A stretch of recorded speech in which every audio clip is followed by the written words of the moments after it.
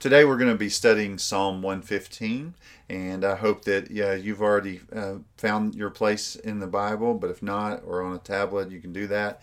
I'd love for you to open it up to that point, and I'm just going to read this psalm to you. So let's do that together.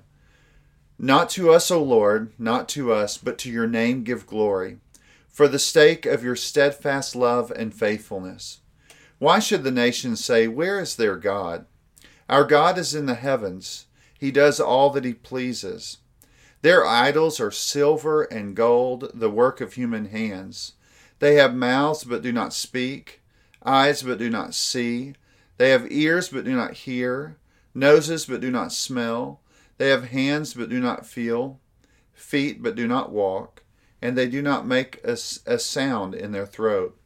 Those who make them become like them. So do all who trust in them.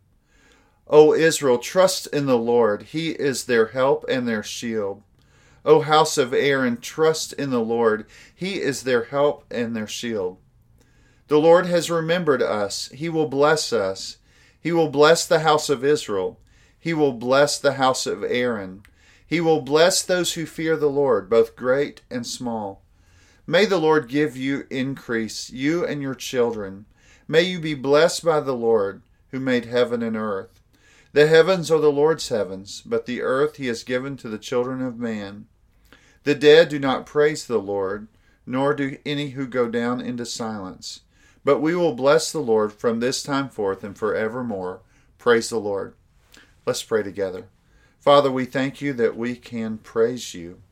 We thank you that those who are listening today, that they can hear your voice. They can hear that you are the God who sees us, who knows us, who's called us. And I pray that you would move in their hearts, that they would remember that they can praise you regardless of what's going on around them. Whatever they may face, Lord, we pray that they would trust you. In Christ's name, amen. If you've read Psalm 114, it would help you just see something of God's great deliverance. He is the one who has delivered Israel, and that has been shown over and over throughout their history. If you were thinking back on it, if you were an Israelite sitting there and you were reflecting on God's moments of deliverance throughout the scriptures, they'll be reminded of that.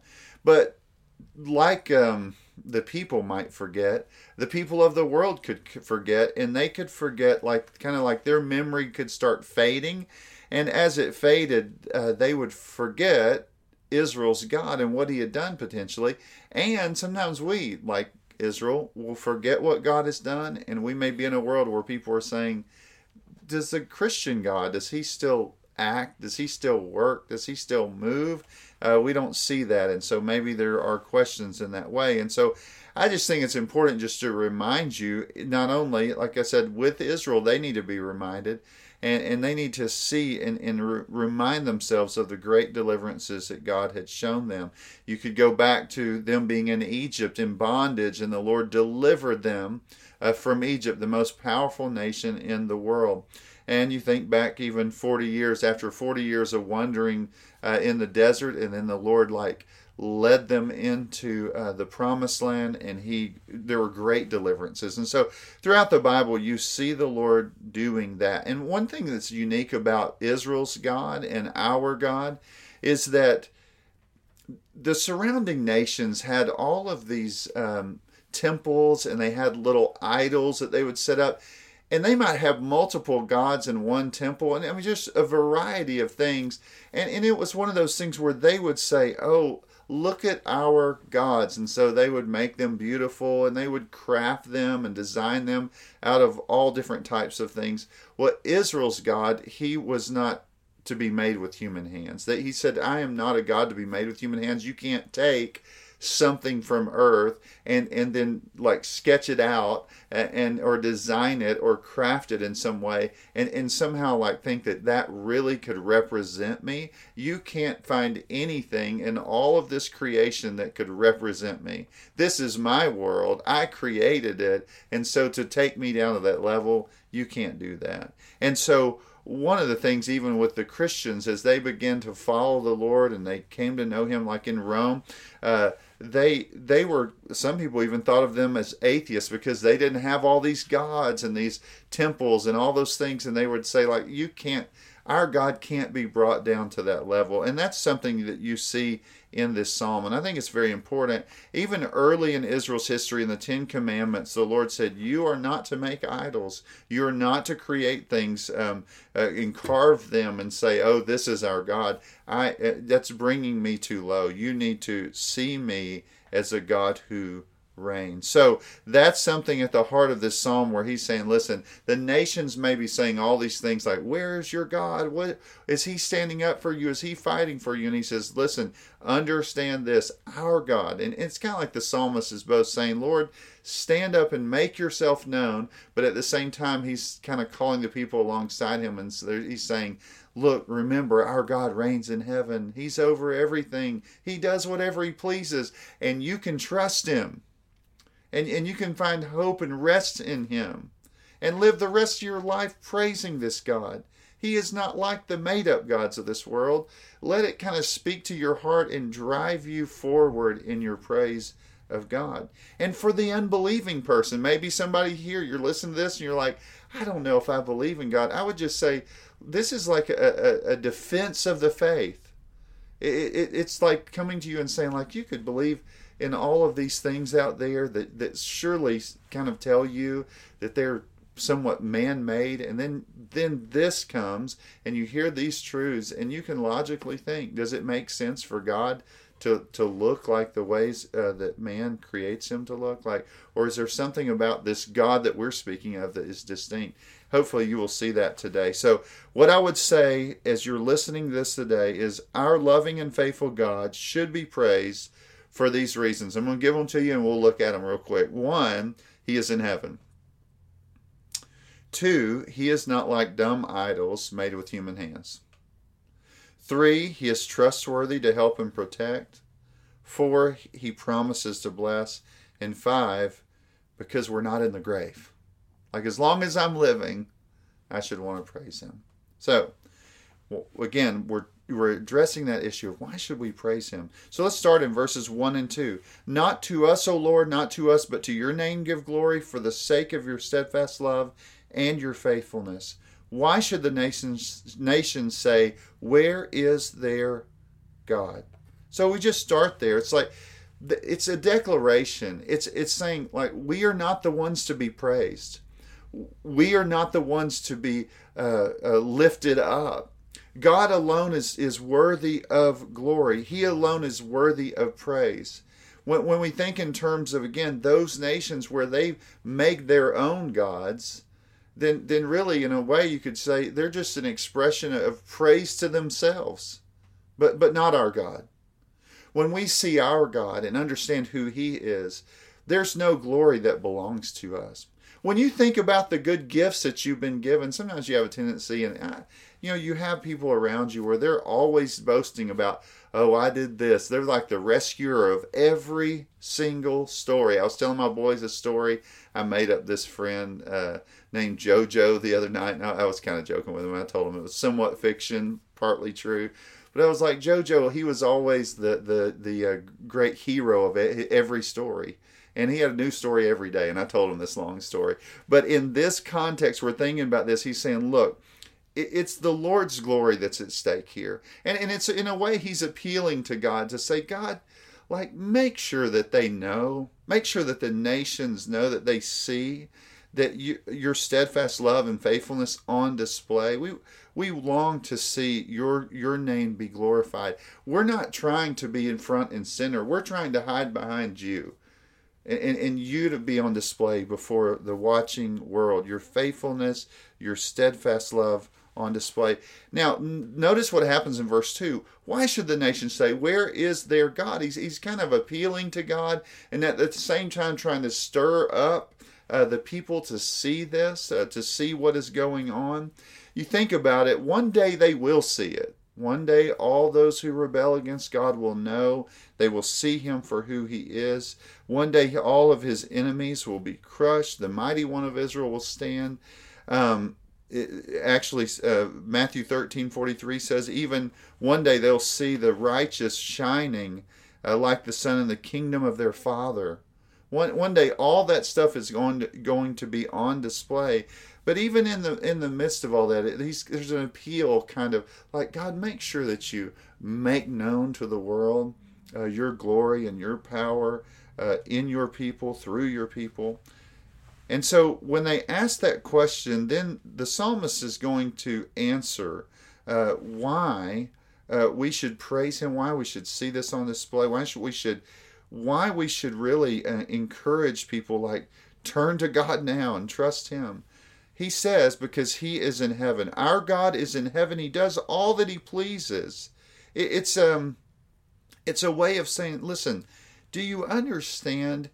He's not on this earth. He's not managed on this earth. He's not bound to earth. He reigns in heaven. He is the ruler over all. We saw that last week, but his power and divine attributes are on display in this earth, but he is reigning in heaven. The reality is these people who are saying, where is their God? The reality, I mean, the picture for us to understand is, even when God came down to us, even when the Son of God came from heaven to earth, those people were still rejecting him. But the reality, the picture here, I guess you could say, is that you and I need to encourage one another to see that, and remind ourselves that God reigns over all, and he reigns from heaven. He does whatever he pleases. And when the people in this world like that look at him and say, oh, where is he? What's he doing? Is he accomplishing anything? The scripture even tells us that Pharaoh, who was the most powerful man in all of Egypt, even he was being used by God. His purposes were being accomplished even through Pharaoh's rebellion. So even those who are rejecting God, they understand, or will understand one day, that he is using even their evil purposes to accomplish his plan. So our loving and faithful God deserves praise because he is in heaven. And then second, he's not like dumb idols. This is a shocking way to think about this, but I think it is very helpful. Our God is not made by human hands. It's silver and gold. Like, we don't take those and craft those and say, this is our God. You could go and study all the different ancient religions.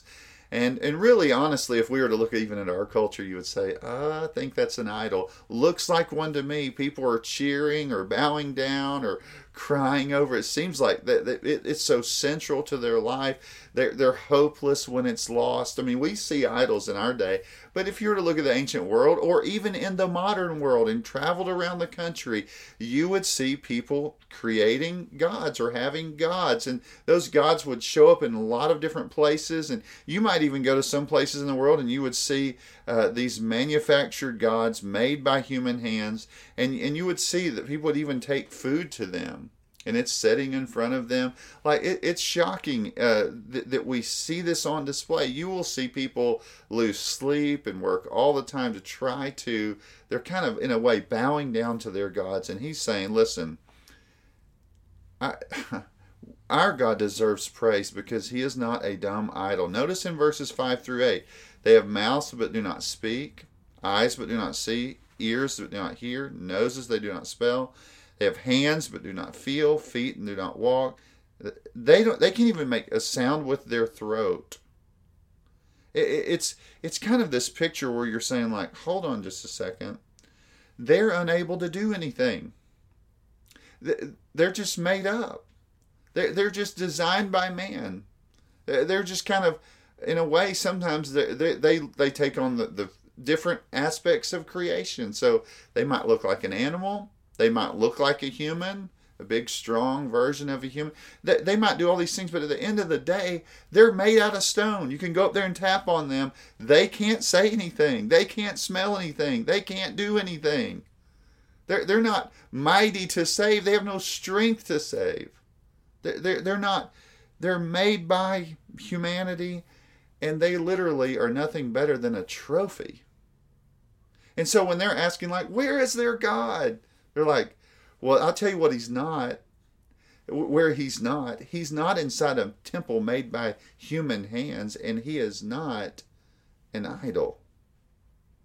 That's he reigns in the heavens.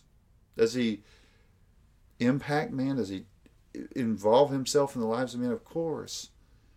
Does he watch out for his people? Of course. But he is reigning, and he is not something that we have made. Verse 8 says, those who make them become like them.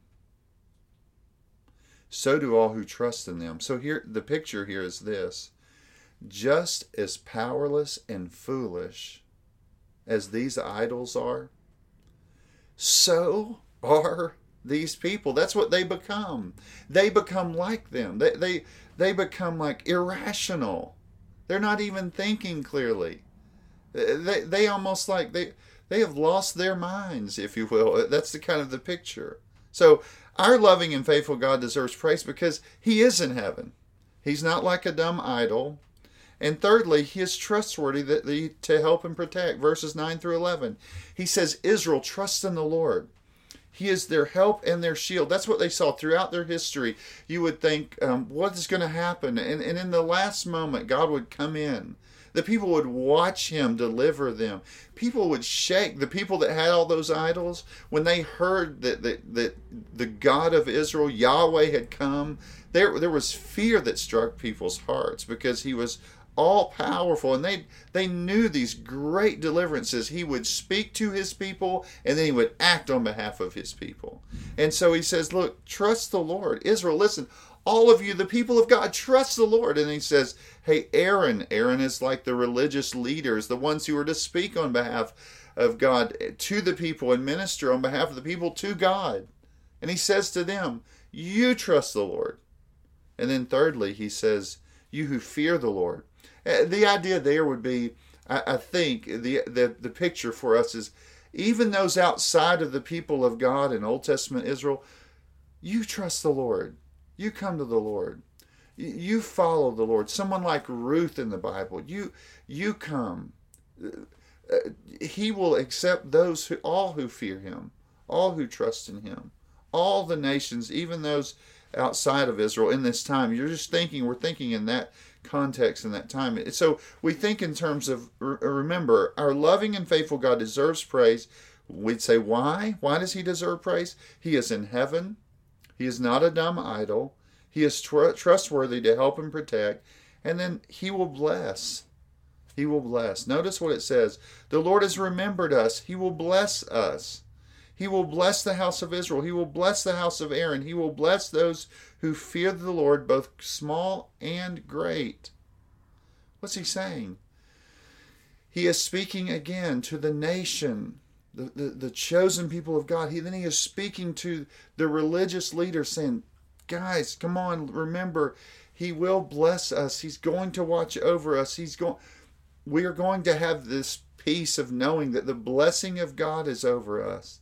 And he's speaking to those outside of the people of God, saying, come. There's a big kind of refrain throughout the Old Testament where at different times you'll see the nations are going to be called into this to know and rejoice in God, to experience the blessing of God.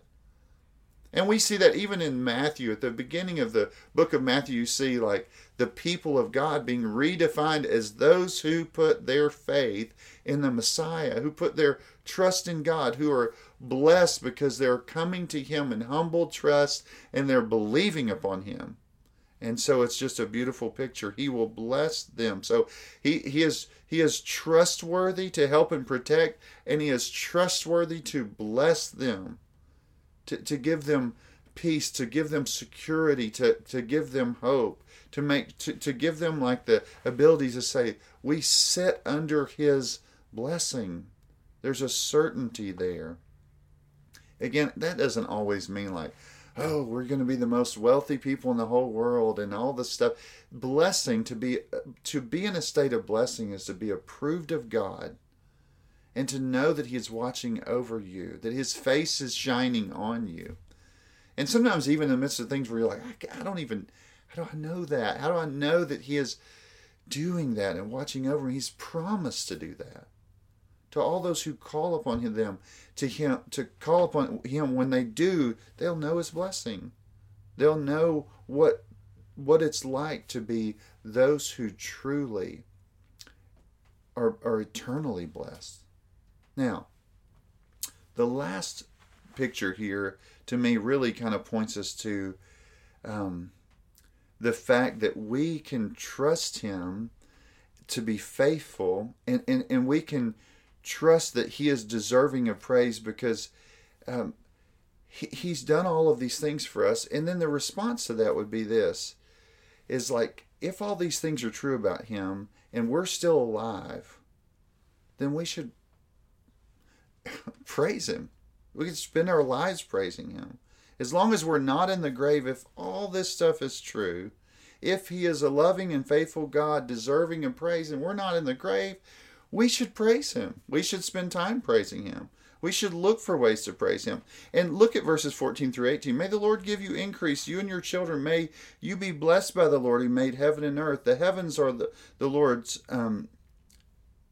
the heavens are the Lord's heavens, but the earth He has given to the children of man. The dead do not praise the Lord, nor do those who go down into silence. But we will bless the Lord from this time forth and forevermore. Praise the Lord. And so it's saying, like, as long as you're living, as long as your family exists, as long as you're around, praise the Lord. You should bless the Lord. This picture here is kind of like, I know you're on earth, and He's in the heavens, and on earth the children of men, or however you want to say that, while they're on earth, there's going to be times where you're going to look at this and go like, it doesn't even seem like God's reigning over the earth. I mean, it just seems like things are in chaos, and God has, to some level, given man authority on this earth to live and dwell. But what He says is this, like, even in the midst of all of that, as long as you have air in your lungs, praise Him. Honor Him. Serve Him. He deserves praise. As long as you can do it, then you do it. And that's just this powerful picture for us. It's kind of interesting because what you see when you're looking at all of this is that humanity has kind of two different ways that they go with regard to worshiping a deity. That's what you might say. One is that we worship the one true and living God. The other is we worship gods that we create. One comes from heaven and reigns there. One comes from the imagination of man. It's earthly. One is living and reigning over all things, and He does whatever He pleases, and what He does is right and good. The other has no power to do anything. And so in all of this, we would say, one is able to help and protect because He is not something that is deaf and dumb. The other could never deliver. One can bless. One could only bring a curse because He's false and empty. And so with all of that said, while you live, while you have the opportunity to speak to Him, to sing praises to Him, to honor Him, the one who has revealed Himself to us, the one who can hear our praise, the one who has spoken to us, the one who says by His right arm He'll uphold us and protect us, the one who is swift to come to our side and deliver us. While you have opportunity to praise Him, you praise Him. If you put your trust in these idols, you send your praise to all of these things that say they can deliver but cannot deliver, then you are the most to be pitied. But if you put your hope and trust in the Lord, then your praise will reach up to the heavens. It pleases the Lord. He delights in the praises of His people. And you should strive to do that with all of your might, with your whole being, as we saw last week. With all of you, you should want to live a life of praise to Him.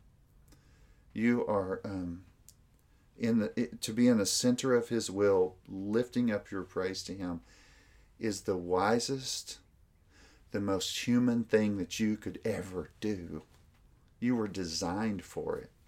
And so I just encourage you, in the midst of whatever you're living in, wherever you are right now, maybe you're depressed, maybe you're tired of all of what's going on. Maybe there's a list of things that you could say. But the one thing that you can do over and over again is to lift up your eyes to the heavens and bless the Lord. Let's pray.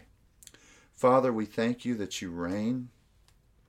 We thank you that you have promised to be with your people.